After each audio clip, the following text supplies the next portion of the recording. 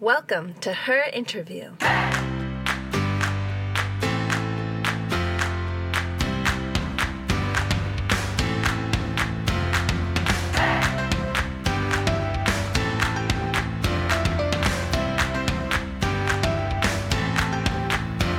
วัสดีค่ะสวัสดีคุณผู้ฟังทุกท่านนะคะตอนนี้คุณผู้ฟังอยู่กับต่ายและรายการ Her Interview รายการพอดแคสต์ที่ชวนคุณผู้ฟังไปทำความรู้จักกับ Startup Ecosystem ในเมืองไทยผ่านการชวนผู้เล่นบทบาทต่างๆในแวดล้อม Startup มาพูดคุยในรายการนะคะตลอดระยะเวลากว่า10เดือนในการผลิตรายการมาแล้ว20เอพิโซดด้วยกันเนี่ยต่ายเชื่อว่าคุณผู้ฟังก็น่าจะได้เห็นภาพของแวดล้อม Startup ไทยแล้วแหละเพราะที่ผ่านมาเราได้พูดถึงธุรกิจ Startup ซึ่งเป็นธุรกิจที่ได้นำเอาเทคโนโลยีเข้ามาช่วยสเกลเพื่อให้ธุรกิจนั้นเนี่ยสามารถผลิตซ้ำได้จนสามารถเติบโตแบบก้าวกระโดดแต่มีสิ่งหนึ่งค่ะที่น่ากังวลใจซึ่งก็ต้องยอมรับเช่นกันว่าธุรกิจสตาร์ทอัพเนี่ยมีบทบาทในการเปลี่ยนพฤติกรรมของผู้บริโภคที่สำคัญนะคะก็ยังมีผลทำให้เกิดการเปลี่ยนแปลงทางโครงสร้างเศรษฐกิจด้วยค่ะคุณผู้ฟัง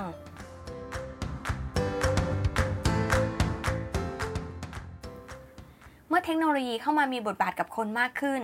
อาจจะทำให้ธุรกิจรูปแบบเดิมๆที่เคยเจริญรุ่งเรืองในยุคก่อนหน้านี้ล้มหายตายจากไปหากไม่ปรับตัววันนี้ค่ะคุณผู้ฟังต่ายก็เลยจะขอชวนคุณผู้ฟังมาทำความรู้จักกับธุรกิจที่เคยเฟื่องฟูในยุคก่อนที่เทคโนโลยีแล้วก็การให้บริการสินเชื่อต่างๆเนี่ยจะเข้ามาซึ่งตอนนี้ต่ายนั่งอยู่ที่โรงรับจำนำ Cashmax สาขาปิ่นเกล้านะคะซึ่งเป็นโรงรับจำนำที่ได้ดำเนินธุรกิจมาแล้วกว่า45ปีและตอนนี้เขาก็ขยายสาขาไปทั้งหมดทั่วกรุงเทพกว่า8สาขานะคะแล้ววันนี้นะคะก็เป็นวันแรกที่ต่ายได้เดินเข้ามาสัมผัสกับบรรยากาศโรงรับจำนำ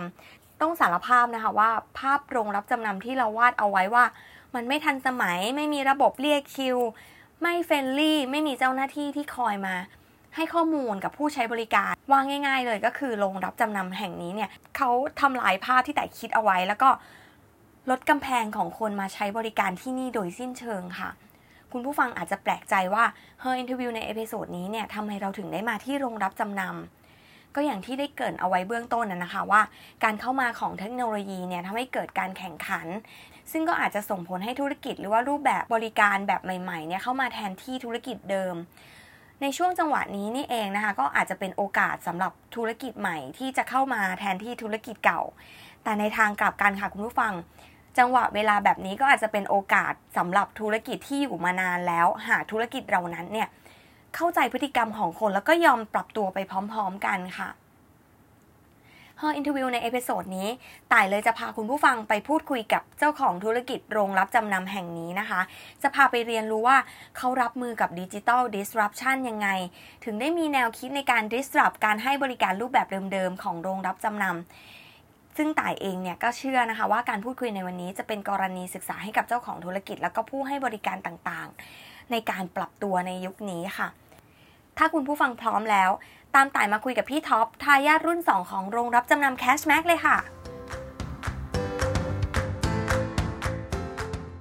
สวัสดีครับผมให้พี่ท็อปแนะนำตัวแล้วก็ทักทายคุณผู้ฟังหน่อยค่ะผมชูทิศตั้งเลิศสัมพันธ์นะครับชื่อเล่นชื่อท็อปนะครับเป็นผู้บริหารของกลุ่มโรงรับจำนำ Cashmax นะครับซึ่งพื้นเพของกลุ่มโรงรับจำนำ Cashmax เนี่ย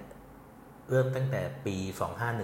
2516 คุณพ่อได้เริ่มทำธุรกิจโรงรับจำนำจนมาถึงปี 2556 ก็เป็นกลุ่มธุรกิจที่มีการแยกตัวออกมานะครับแล้วมารีแบรนดิ้งใหม่เป็นโรงรับจำนำ Cashmax แล้วก็มีการขยายสาขาอย่างต่อเนื่องจนมาถึงปัจจุบันคือ8สาขาแล้วก็มันจะเปิดในปีหน้าอีก1สาขาครับผมค่ะจริงๆแล้วรูปแบบโรงรับจำนำเป็นยังไงบ้างมีบริการอะไรบ้างเพราะว่าคนฟังรายการของต่ายบางคนอาจจะเป็นน้องๆรุ่นใหม่ที่ยังไม่รู้ว่าโรงรับจำนำคืออะไรบางคนอาจจะยังไม่เคยเดินเข้ามาในโรงรับจำนำด้วยซ้ำครับผมโรงรับจำนำเนี่ยถ้าคนทั่วไปอาจจะมีความคิดว่าโอ้โหเป็นสถานที่ที่มืดโบราณค่ำครึ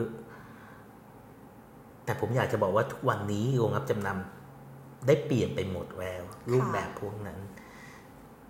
กลุ่มโรงรับจำนำ Cashmax เน้นเรื่องการใช้เทคโนโลยีมาอำนวยความสะดวกให้กับลูกค้ามากขึ้น แล้วก็ยัง เข้าถึงกลุ่มลูกค้าด้วยใช่ไหมคะอย่างเช่นเราก็มีแพลตฟอร์มทางโซเชียลมีเดียที่จะให้ข้อมูลกับลูกค้าด้วยใช่ครับก็คือจะมีทาง Facebook แล้วก็ทางเว็บไซต์นะครับแล้วณปัจจุบันนี้กลุ่มเป้าหมายกลุ่มลูกค้าก็คือเป็นลูกค้าทั่วไปลูกค้า SME หรือกลุ่มสตาร์ทอัพก็แล้วแต่ที่มีความต้องการทางด้านการเงินแต่ไม่สะดวกในการที่ว่าสมมุติคุณจะไปธนาคารเนี่ยคุณไปติดต่อมันมีโปรเซสค่อนข้างยาวแต่ว่าถ้าเกิดคุณมาโรงรับจำนำไม่เกิน10 นาทีคุณสามารถได้รับเงินกลับไปได้ครับผมจริงๆก็อยากจะย้อนกลับไปเนาะเมื่อกี้ต่ายได้แตะไปนิดนึงว่าโรงรับจำนำเนี่ยมีมาก่อนการให้บริการสินเชื่ออันเนี้ย2บริการนี้ต่างกันยังไงคะระหว่างโรงรับจำนำการให้ธุรกิจโรงรับจำนำเนี่ยกับการให้สินเชื่อของแบงค์ใช่ไหมใช่อย่างเช่นแบบทุกวันนี้เนาะคนยุคต่ายถ้ามีอะไรถ้าเดือดร้อนเรื่องการเงินเราก็จะรูดบัตรละหรือว่าอาจจะเป็นแบบบัตรเงินสดจากธนาคารอะไรอย่างเงี้ยครับผมโอเคจุดหนึ่งที่คนทั่วไปอาจจะยังไม่รับทราบในเรื่องนี้ก็คือว่าดอกเบี้ยของโรงรับจำนำที่ถูกกว่าพวกบัตรเครดิตที่พวกคุณรูดกันนะครับค่ะแล้วขั้นตอนไม่ได้ยุ่งยากคุณเข้ามาเนี่ยคุณสามารถมีการประเมินนะคะเบ็ดเสร็จภายใน15 นาทีก็ได้รับเงินกลับไปเรียบร้อยนะครับยิ่งถ้าเกิดไปเปรียบเทียบกับการขอสินเชื่ออะไรพวกนั้นมีขั้นตอนที่ยาวนานมากกว่านี้เยอะครับผมของอะไรบ้างที่โรงรับจำนำรับจำนำประเภทสินค้าผมอยากแบ่งเป็นประมาณ4ประเภทนะครับประเภทที่1ก็คือทองคำซึ่งเป็นมาตรฐานของคนไทยทุกคนย่อมสะสมทองคุณต่ายซื้อทองไหมครับปกติไม่ค่อยค่ะ ไม่มีตังค์ไม่อย่างต่ายอ่ะแต่จะชอบเครื่องเงินมากกว่าครับผมประเภทแรกก็คือทองคำประเภทที่2ก็คือเครื่องประดับเพชรพลอยนะครับประเภทที่3ก็คือนาฬิกานะครับส่วนประเภทสุดท้ายก็อุปกรณ์อิเล็กทรอนิกส์ซึ่งในปัจจุบันสินค้าที่มีการจำนำมากที่สุดก็ยังเป็นประเภททองอยู่เพราะคนไทยนะทองถือว่าเป็นการลงทุนเป็นการออกครบทุกอย่างรวมประเภททองถือว่าเป็นการลงทุนเป็นการออมเป็นการเปลี่ยนเป็นทุนได้ด้วยนะครับเพราะฉะนั้นทองค่อนข้างมีสภาพคล่องสูงครับผมแล้วอยากรู้ว่าทุกวันนี้กลุ่มคนที่มาใช้บริการที่นี่ส่วนใหญ่จะแบบเป็นเขาเอาอะไรมาจำนำบ้างคะอย่างถ้าเป็นรุ่นเจนต่ายเงี้ยรุ่นแบบเพิ่งจบใหม่ ได้นี่ให้เลยคุณต่ายหรออย่าง MacBook อย่างโทรศัพท์อะไรอย่างเงี้ยได้ไหมคะได้ครับเพราะเวลาเราเดือดร้อนจริงๆเหมือนเด็กจบใหม่อย่างเงี้ยเราอาจจะยังไม่มีเงินไปสะสมทองเนาะแต่ว่าเรามีโทรศัพท์2เครื่องอย่างเงี้ยโอเคโทรศัพท์ MacBook หรือว่า iPad พวกนี้สามารถจำนำได้แต่ว่าโดยปกติเนี่ยครับสินค้าทุกประเภทถ้าการรับจำนำหรือแม้แต่เครื่องใช้ไฟฟ้าเนี่ยสว่านเลยก็ยังมีจำนำนะครับยิ่งถ้าเป็นสมัยเมื่อ 20-30 ปีก่อนนี่เสื้อผ้านะครับแต่เดี๋ยวนี้ไม่ได้รับแล้ว 20-30 ปีก่อน30 ปีก่อนจำนำเสื้อผ้าจริงๆจะว่าไปก็มีการปรับเปลี่ยนมาเรื่อยๆเนาะอย่างเมื่อก่อนก็จะเป็นจำนำเสื้อผ้ายุคนี้ก็มีอุปกรณ์อิเล็กทรอนิกส์เข้ามามากขึ้นใช่ไหมใช่ครับผมทีนี้นอกจากการให้บริการทางด้านของการรับจำนำแล้วยังมีบริการอย่างอื่นเพิ่มขึ้นอีกไหมคะในโรงรับจำนำที่นี่โอเคก็บริการอย่างอื่นจะมีอีกประเภทหนึ่งก็คือสินค้าหรือจำนำซึ่งจะมีราคาถูกกว่าสินค้าใหม่ มากพอสมควรค่ะซึ่งการหลุดจำนำเนี้ยคนที่มาซื้อต่อก็มั่นใจแน่นอนว่าของพวกนี้ก็คือของที่มีคุณภาพมีมาตรฐานเพราะกว่าที่จะผ่านการรับจำนำมาก่อนเนี่ยที่นี่ก็จะมีการตรวจสอบใช่ไหมคะถูกต้องครับจากประสบการณ์40กว่าปีที่ผ่านมาถ้าของที่ไม่ได้คุณภาพทางบริษัทจะไม่รับจำนำเข้ามาเพราะฉะนั้นมั่นใจในจุดนี้ได้ครับว่าคุณภาพต้องดีครับผมจริงๆแล้วแต่จะบอกว่าสิ่งที่ต่ายประทับใจตั้งแต่ก้าวแรกที่เดินเข้ามาเมื่อก่อนเนาะเราก็จะเห็นโรงรับจำนำที่มันแบบมืดๆมันเราไม่รู้ว่าแบบหน้าตามันไม่น่าเข้าอ่ะแต่มาที่นี่คือแสงสว่างแล้วก็รู้สึกแบบอบอุ่นใจมากที่ได้เดินเข้ามาเราไม่รู้สึกว่าเราถูกแบบมองต่ำใส่อะไรอย่างเงี้ยแต่รู้สึกว่าอันนี้มันคือสิ่งที่รู้สึกประทับใจมากๆในการแบบให้บริการที่นี่นอกจากการปรับเปลี่ยนหน้าตาของร้านแล้วที่นี่มีการปรับปรุงในส่วนของการให้บริการตรงไหนบ้างคะเพื่อให้เข้าถึงกลุ่มผู้เป็นกลุ่มลูกค้าได้มากขึ้นโอเคเรื่องการปรับการรีแบรนดิ้งค่ะอย่างแรกการรีแบรนดิ้งอย่างที่สองปรับปรุงหน้าร้านต่างๆให้มีความสว่างโปร่งใสมากขึ้นโปร่งสบายตามากขึ้นอย่างที่สามซึ่งผมมองว่าเป็นเรื่องสำคัญก็คือเรื่องการให้บริการเรื่องการให้บริการในที่นี้ทุกคนสามารถพูดได้ว่าบริการดี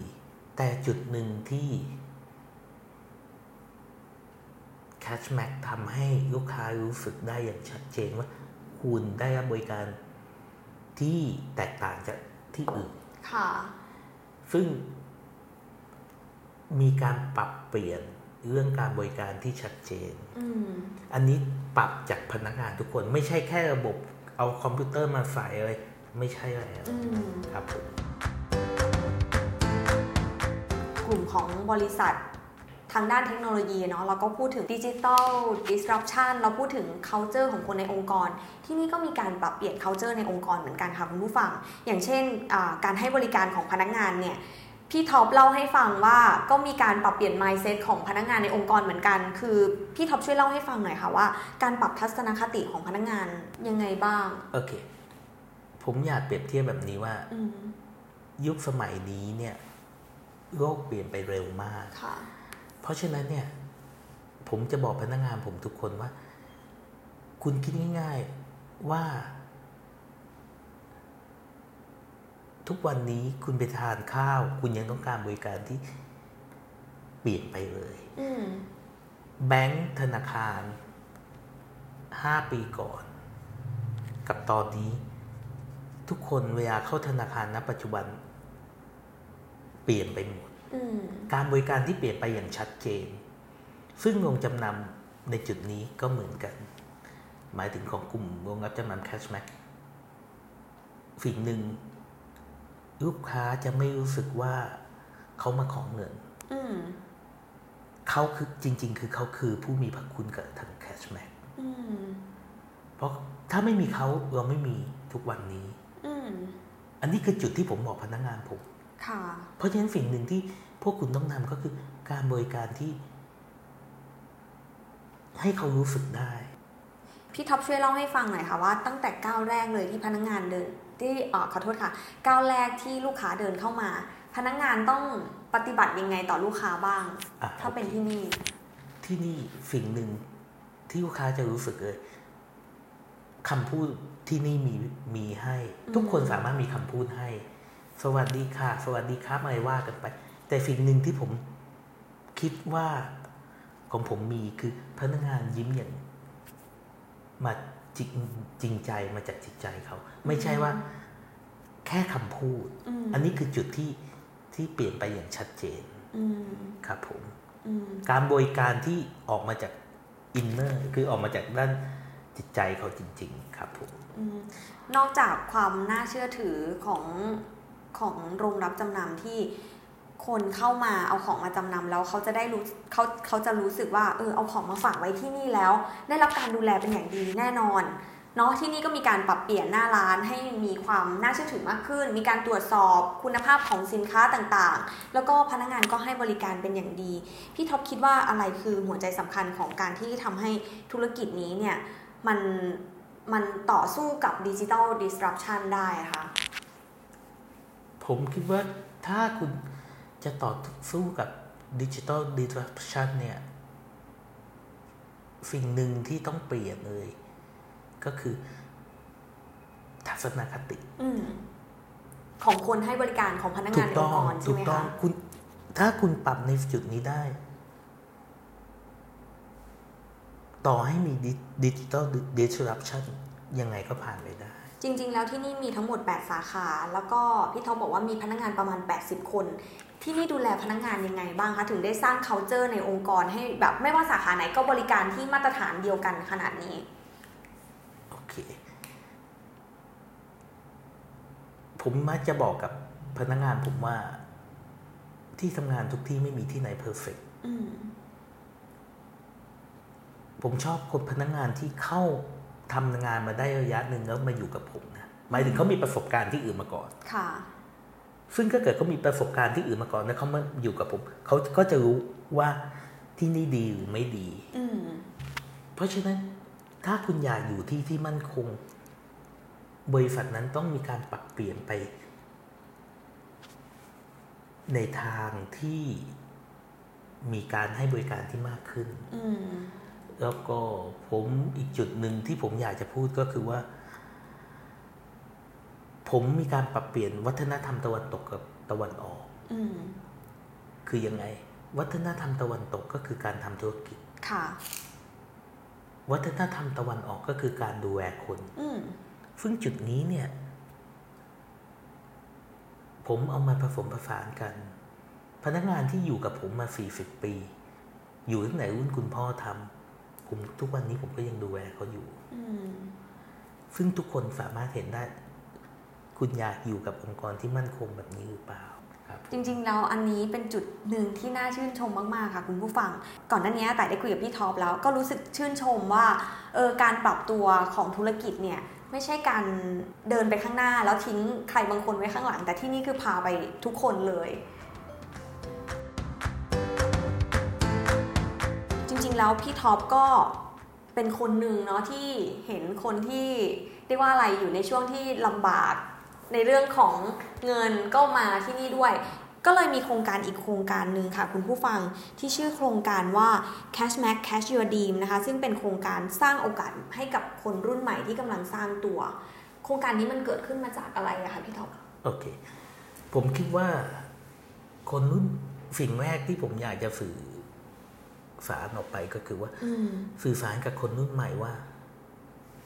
โรงรับจำนำยังเป็นช่องทางให้กับคนที่มีความฝันอยากทำธุรกิจพวกสตาร์ทอัพต่าง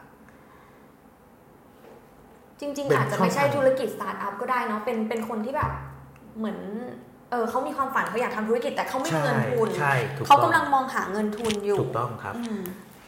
อย่างสมมุติใครก็แล้วแต่มีความคิดอยากทำธุรกิจอย่างสตาร์ทอัพดีกว่ายกตัวอย่างสตาร์ทอัพมีความในกอมีความคิดอยากทำธุรกิจแต่ช่วงที่ก่อนที่เขาจะมีผลงานออกมาเนี่ยผมใช้คำว่า early stage ช่วงเริ่มต้นเนี่ยช่วงนั้นมันต้องใช้เงินทุนหมายถึงเงินในการที่ว่าจะสร้างผลงานออกมาผมต้องการจะบอกเขาว่า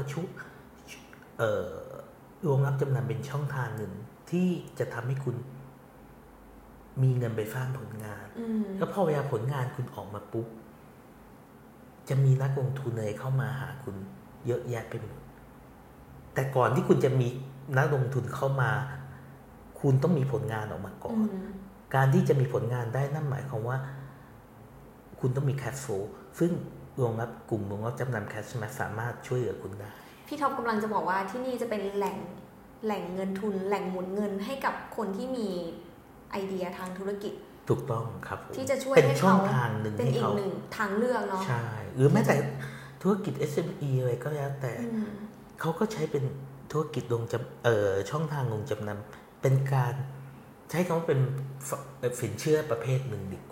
กว่า ซึ่งมันง่ายและสะดวกกว่าการที่คุณจะต้องไปธนาคารหรืออะไรก็แล้วแต่นะครับ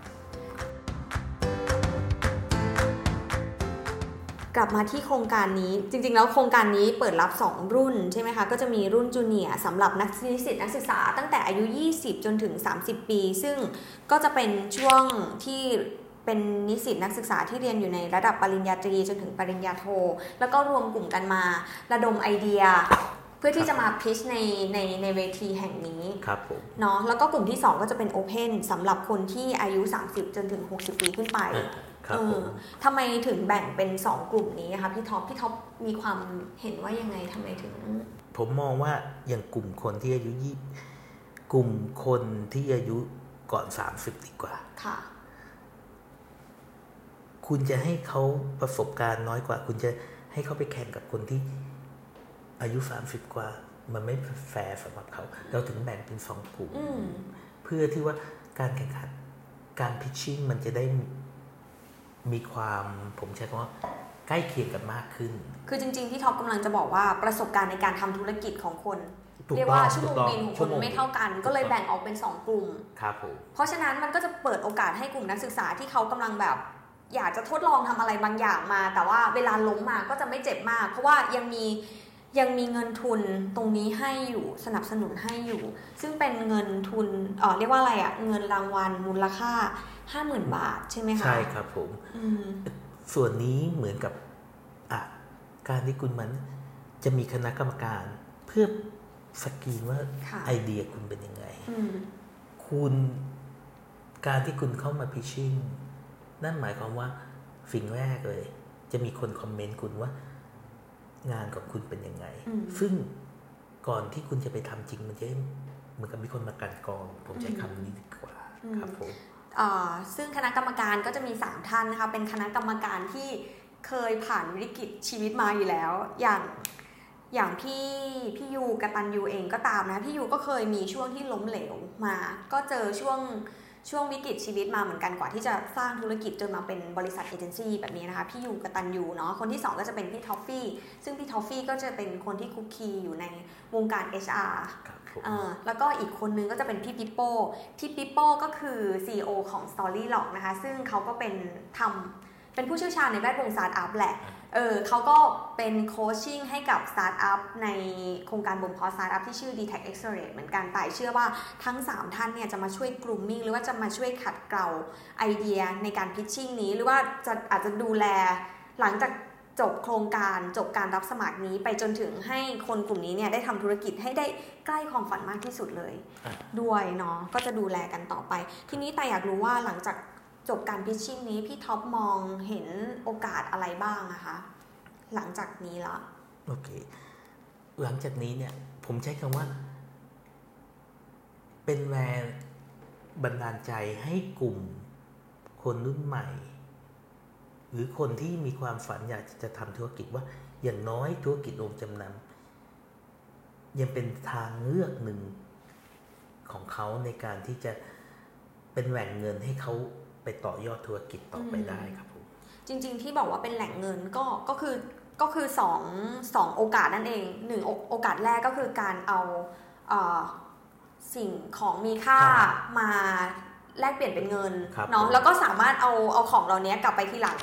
ใช่ด้วยการมาเรียกว่าอะไรนะคะมาจำนำครับมาจำนำคือมาจำนำแล้วเขาก็เวลา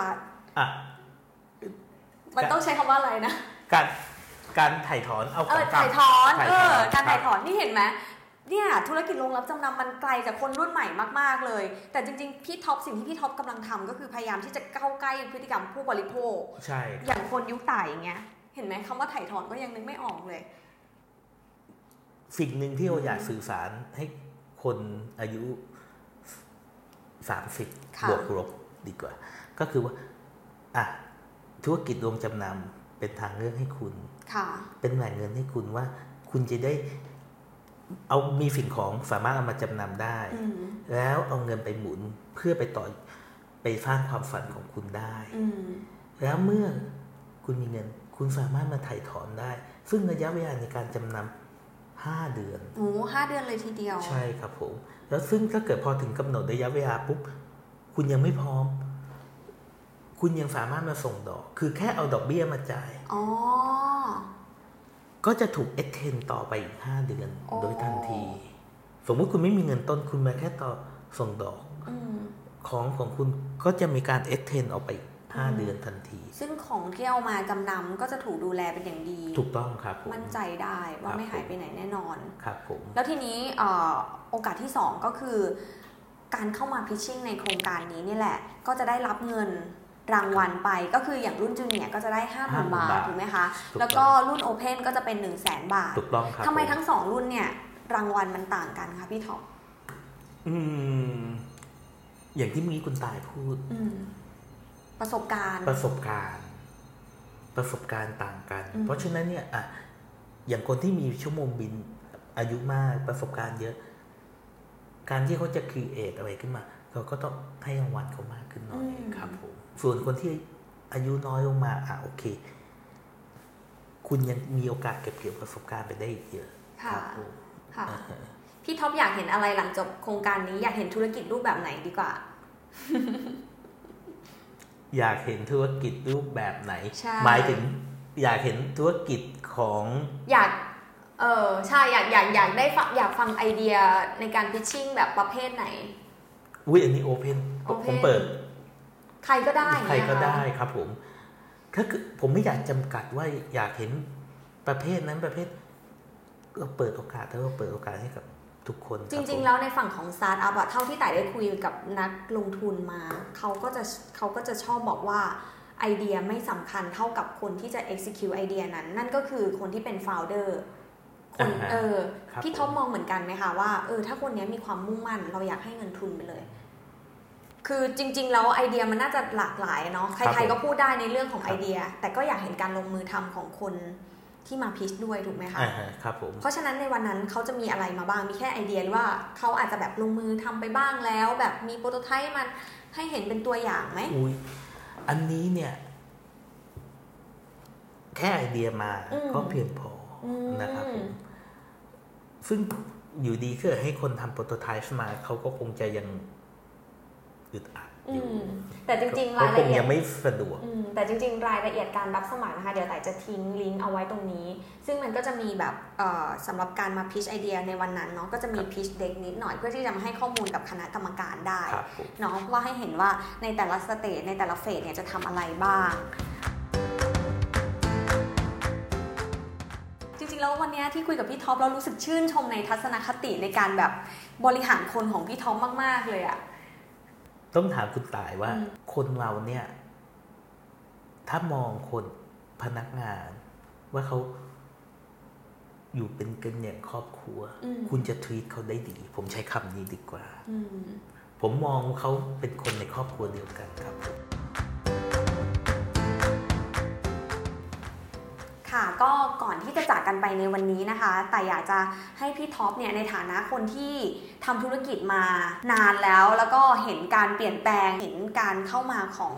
Digital Disruption เนี่ยอยากให้พี่ท็อปช่วยฝากอะไรให้กับคุณผู้ฟังหน่อยค่ะโอเคครับผมอยากจะฝากถึงคนรุ่นใหม่ว่าคุณมีไอเดียคุณต้องกล้าคิดกล้าทำในสิ่งนั้นครับผมโดยที่ตัดสินใจถ้าคุณไม่ลงมือทำสิ่งนั้นไม่เกิดครับแล้วเดี๋ยวมาเจอกันที่งาน Cashback Cash Your Dream นะคะสำหรับคุณผู้ฟังที่สนใจโครงการนี้นะคะก็สามารถไปเจอกันได้เช่นกันค่ะเดี๋ยวไต่จะส่งลิงก์รับสมัครเอาไว้ให้เนาะสำหรับวันนี้ก็ขอบคุณพี่ท็อปมากๆเลยนะคะที่มาพูดคุยกับเราค่ะแล้วเจอกันในเอพิโซดหน้าสวัสดีค่ะ